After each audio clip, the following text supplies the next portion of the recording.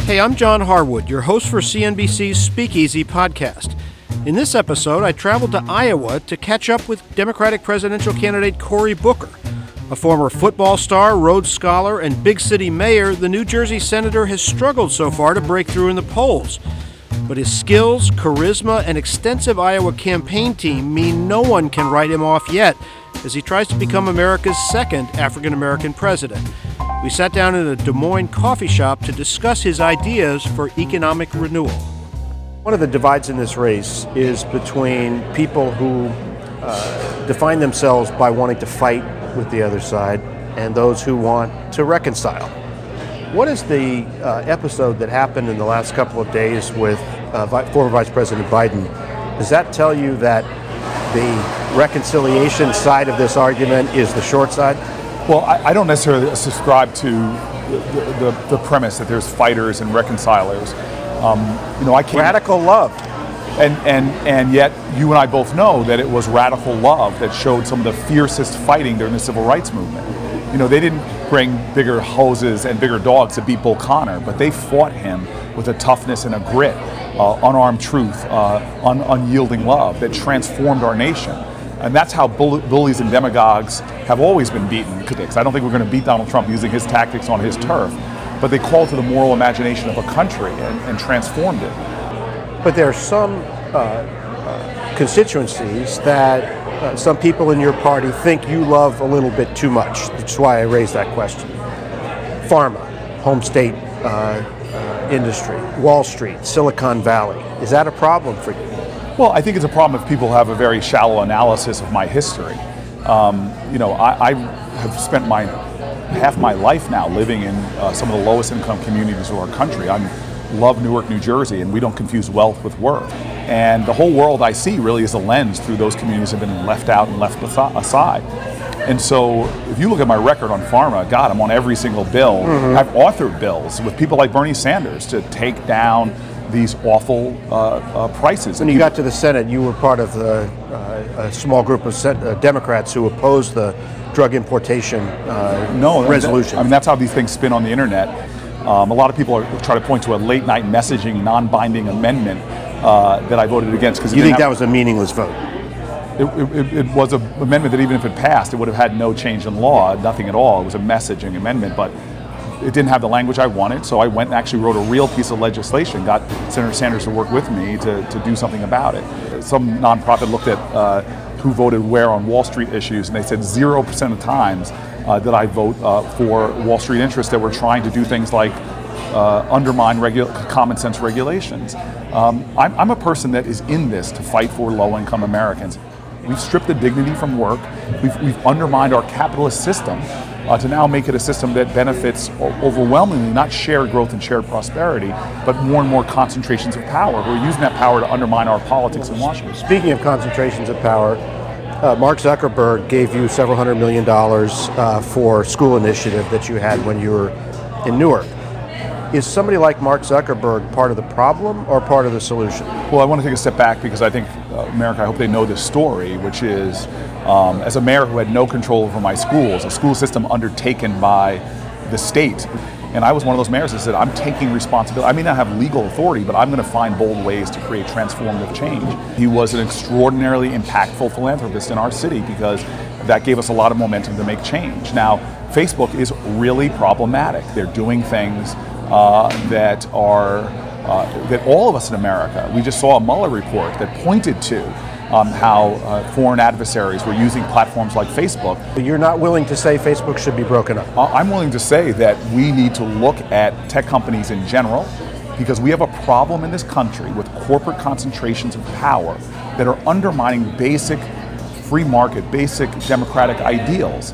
And so if I am the leader of this country, which I hope I am, I'm going to be coming after hard these large monopolistic companies. But the fact that Zuckerberg was a supporter of your initiative in Newark with a lot of money, that's not the reason why you will not specifically, like Elizabeth Warren, say, break up that company? There needs to be a lot of companies in America that are broken up, but it needs to be done in a sobered, systematic way. It has now come out that China, as part of the conflict with the Trump administration, in recent days has summoned tech executives and said, if you play ball with the administration and shut out sales to Chinese firms, you're going to pay a price for that. What would you tell tech companies when they see what the administration's doing and hear that from China? Well, first of all, you have to understand, as a former football player, what Donald Trump is doing right now is basically cursing out his team and trying to go on a playing field, one guy against the Notre Dame, for crying out loud. Mm-hmm. That's ridiculous. So here's a guy that started this fight by saying, not only am I going to put tariffs on China, but I'm going to put tariffs on all of our allies too. In fact, Canada up there, I'm going to use a national security waiver to put tariffs on Canada. I know that Trudeau is really menacing, especially to guys like me, that hair of his, scary. But Canada is not our enemy. They're not a national security threat. And so he basically, at a time where we could have unified our allies to show real strength, because it's not just our tech companies that are being talked to like this, it's European tech companies, it's Canadian tech companies. China is playing an unfair game, and their goal is to keep us divided. So what do you tell these tech companies who get this message from China? Well, if I'm president of the United States, I'm going to first of all have a real strategy. We have a president that's doing foreign policy by tweet. I disagree with the Trump administration. Mm-hmm. And so what I do have more of a problem with is the tech companies who are allowing China's values on privacy, on security, using those tech platforms to squelch the human rights of others, to surveil their citizens. These are things I have a problem with. And tech companies who are willing to sacrifice values for profit, that's unacceptable to me. You talked about the need for alliances to take on China. Do you want to be known as a pro-trade Democrat? And specifically, would you rejoin the Trans-Pacific Partnership if you became president? So I want to be known as a pro-fair trade Democrat, not trade in the way that's going to put American workers in the crosshairs. We've done trade. Do you think President Obama put American workers in the crosshairs with the Trans-Pacific Partnership? I think the global trade agreements that we have been in, we did not have a plan for factory workers in the Midwest, for small businesses in New Jersey. We did not account for how globalism was going to severely hurt people in America. So you think TPP was bad? I'm telling you, what was bad was that we did not have a comprehensive plan. And so what I'm saying to you is, Switzerland has a program that if you lose your job, say globalism kills a company, you go right into an apprenticeship program that holds your salary and trains you for a modern job. That's a message that's very different than what we've been doing. But if you say you can't take on China alone, you need to do it with allies, you got to pick an approach. And isn't picking an approach mean TPP? That was the approach. You had 12 other countries. And I'm not going to submit to that binary analysis that you have, because again, you're not talking to somebody who hasn't run something, who hasn't had to make tough choices in an economy about how I'm going to attract business. And so we did things in Newark that took a city that was in 60 years of financial decline and turned it around. You're talking to a guy who actually knows how to turn around an economy, not just any economy, one of the toughest places to turn around an economy in the country. And we did it not by falling into the false choices that you're giving us. But just to clarify this point, are you saying you want a TPP but a better one than they negotiated, or you don't want? I'm saying that that if we are going to win in Asia, we need to bring together the allies that we have there and do a deal that works for us to counter and check China in a substantive way. Which is what TPP was. Which is not what TPP was. There were real problems with TPP that I had. Okay. And I'm telling you, that's what the binary choices that we're given as a country, and it's a lose-lose choice. What I'm saying to you is workers need to be at the center. Environmental issues at a time of global climate change need to be at the center of these negotiations, and they're not. Let's talk about Wall Street for a second. Jamie Dimon's the head of JP Morgan Chase. He put out a statement this year to shareholders and said that the tax cut was working. He supported the Trump tax cut, but he also said that the social needs of too many Americans are not being met. Is he part of the problem or part of the solution? The rules of Wall Street, and again, I see things through the lens of an inner city low-income community. The games that they played, the rig the system, hurt my community. It aggravated the racial wealth gap. And there's a lot of ire that I have for the way the rules have been written. And we have got to make sure that this economy is working for the ideals that we talk. That's why I passed a piece of legislation with Tim Scott across the aisle for opportunity zones. So we actually have a system now that's designed against building companies to last, that's being built to drive profits to people on Wall Street. And it's hurting, it's hollowing out. We're in Iowa, it's hollowing out communities like this and hurting what are, I think, basic capitalistic ideals. Some of your colleagues in the race are for a wealth tax, Elizabeth Warren, for a financial transaction tax. You for those? Look, I've said that we have a massive revenue problem in this country, and we need to do things to bring more revenue in. So the first idea of a wealth tax, I don't agree with Elizabeth Warren's plan. I believe that we should tax capital gains as ordinary income. That's going to bring a tremendous amount of money. I think we need to raise marginal tax rates. How high? Look, that's something that's going to be negotiated, but they need to go up. And is there a rate that you think is shouldn't go above that 50%? Of course, I would not go above 50%. Rolling back these toxic Trump tax cuts alone, to me, is important. What about a transactions tax? But hold on, because this is really important. We were sold this tax cut that is going to blow up our economy so much that it's going to pay for itself. We are now seeing under this president stunning levels of deficit spending that are going to get us to the point in a matter of years where our interest on debt is going to be more than our military budget. A transaction tax, that's not something that's in my plan. But what we have to start talking about is a system that's being designed in a very corrupt fashion. You have a pretty aggressive plan to curb stock buybacks. Hasn't gone anywhere in the Congress, but it would make a significant change. Would you do anything about the widening ratio between CEO pay and average worker pay, which has exploded in the last couple of decades? So a couple things. One is we know stock buybacks in the 80s, it was illegal. It was called stock manipulation. And we should start having conversations about the structural things that have changed our economy, that have concentrated power in the hands of the few and undermined the shared wealth and prosperity of a vibrant entrepreneurial society that values labor and the cost of labor. So these are larger conversations that we need to have. The incredible wealth disparities that we're seeing right now and the incentives we're giving CEOs on how to make money. Remember, we talked earlier, by incentivizing people towards quarterly earnings and not incentivizing to creating value, not value just for shareholders who might hold your stock for 10 minutes. Right. Is that how you deal with CEO pay rather than direct regulation? I think we've got to have a conversation about how to do that. I'm talking to some of the best economists that really are focused on the values that I'm focused on. Don't have a plan now. I don't have a Yeah. plan now. Now you've got aggressive plans for baby bonds, which is designed to close the racial wealth gap, and also rental subsidies, which a lot of people on the left like it, would cost about $2 trillion over 10 years. Do you think that you need to pay for that? That's more than you could get by just rolling back the Bush tax cuts. Or do you subscribe to the idea that some Democrats have, which is they didn't pay for their tax cut, we don't need to pay for our stuff either? So deficits are overrated. I'm not going to tell you deficits are overrated. I know too much about math to tell you that. And when you say I can't pay for it just by rolling back the Trump tax cuts, I can tell you from the estate tax to the Trump tax cuts to taxing order, I could give you the math on how we're going to do this. But I also want to challenge you, because this is what I get is please move to my neighborhood for 1 month and you will see how expensive poverty is to this country.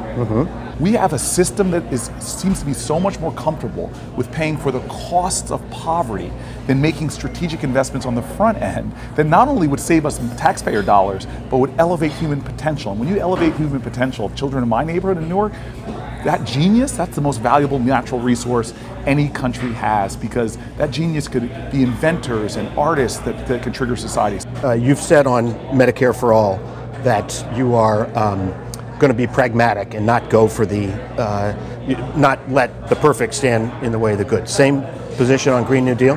Well, look, we are a country that needs to have bold plans to solve our challenges, and the environment. I'm going to be a president that says This is not an issue. This is how we're going to look at everything from our foreign policy and our trade deals and our foreign billions of dollars of foreign aid. This is how we're going to look at our ag bill. This is how we're going to look at our transportation, the Department of Transportation. Everything has to be done with an urgency for dealing with the planetary peril that we have, can actually grow our economy, create better jobs, and show this country, this planet, a model for how to deal with this problem. You talked about the importance of unions. One of the big issues in the tech industry is the gig economy. Should workers in that economy be considered employees rather than contractors? I think that we have to change. I mean, Uber drivers, I can go through the folks that are getting, I think, a raw deal, and we have got to make this new work. We have to view work in this country differently, and that means dealing with everything from portable benefits to how we're going to deal with retirement security, but even changing the understanding of what work is. And what we were talking about before with Jamie Dimon, I had this conversation with him where I went at him like, you know, a janitor, New York Times did this great article, a janitor that worked for Kodak versus a janitor that works for Apple. The janitor who worked for Kodak actually worked for Kodak, got the benefits, they got tuition assistance programs, retirement benefits, had dignity. They followed this woman in that article that worked up to middle management at Great American Story. The janitor worked for Apple, doesn't work for Apple anymore. Their wages have been suppressed, they don't have benefits, they don't have retirement security. That person can't go to school at night and rise. And so that's the unfair change in our economy. I bring up Jamie Dimon because I had that conversation with him. He actually hired back a lot of the people that work in his building because he was like, you're absolutely right.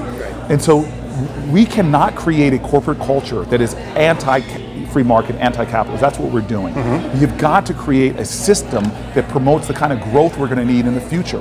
When I talk to Democrats, the biggest criticism relates to a notion that arose in your I am Spartacus moment in those judiciary hearings. The idea that show horse rather than workhorse. Right. Well, first of all, you know that I've been in the Senate for 5 or 6 years. Nobody can point to any other moment. And that moment, if you actually listen to it, I wasn't talking about myself. I was talking about Dick Durbin. That when a Texas senator literally said, "I'm going to make sure you're thrown out of the Senate," Dick Durbin stands up and says, "You throw him into the pit, throw me there too." And I was like, "Oh my God!" I literally just have a senior senator from Illinois saying that if I'm going to get kicked out of the Senate, he wants to go too. And I'm like, basically, that was the closest I'll ever come to seeing an I am Spartacus moment. So I was talking about him. But again, we live in this echo chamber that people will try to take out something you say. So in 6 years in the Senate, you can barely find moments where I popped up above the radar screen because I was going to work with people on the other side of the aisle.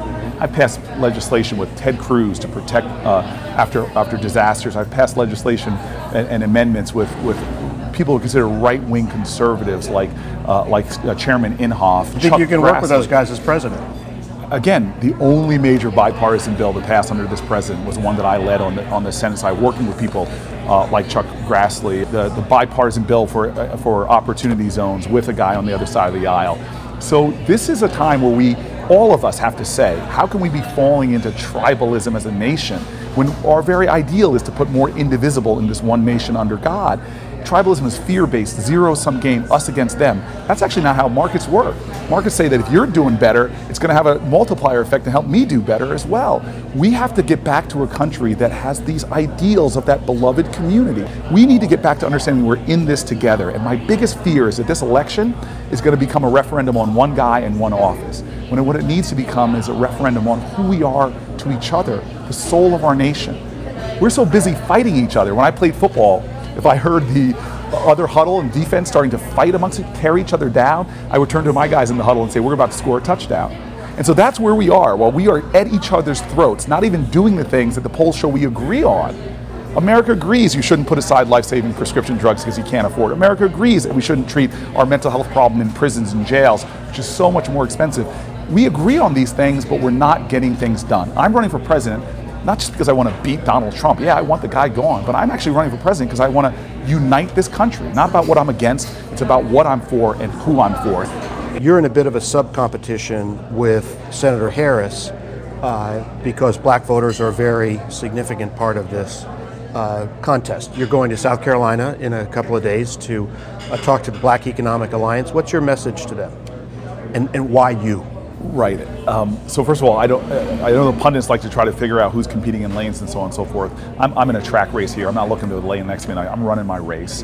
And my message very clearly to African Americans who are concerned about economy, jobs, access to capital and those issues is, number one, I'm the only person in this race that's been the CEO, it's chief executive of a major minority city, majority Black and Latino, and we have shown that we have strategies to create better access to capital, to create better jobs, to turn around our economy, to show shared growth, to fight against the ills of gentrification. I've got a record for doing some pretty incredible things, even in the Senate, from passing the only major bipartisan piece of legislation I led from the Democratic side with Dick Durbin in the Senate for mass incarceration, the legislation I passed on empowerment zones. My message to folks is very simple.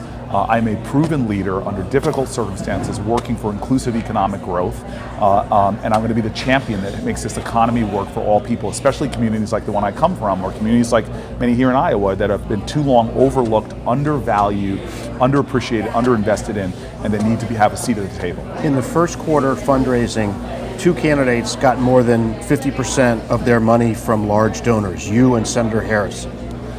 What does that tell you? I think it tells you we're growing our list out. I haven't run a race since 2014. People have run races in 2018. Heck, Heidi Heitkamp, my dear friend, has a bigger email list than us because people who ran in 2018 had a lot of agenda and energy. So we're growing our small online contributions. I'm excited that we made the debate stage with having over 60, 70,000 individual donors, and we're continuing to grow momentum in this campaign. That's it for this episode of Speakeasy. Thanks for listening. Be sure to subscribe on iTunes or wherever you get your podcasts. This episode of Speakeasy was produced by MC Wellons and Pat Anastasi. Editing by Geoff Dills. Oh, and by the way, please rate our podcast. It helps listeners find us. And leave your feedback in the comments section. We want to hear from you. Talk soon.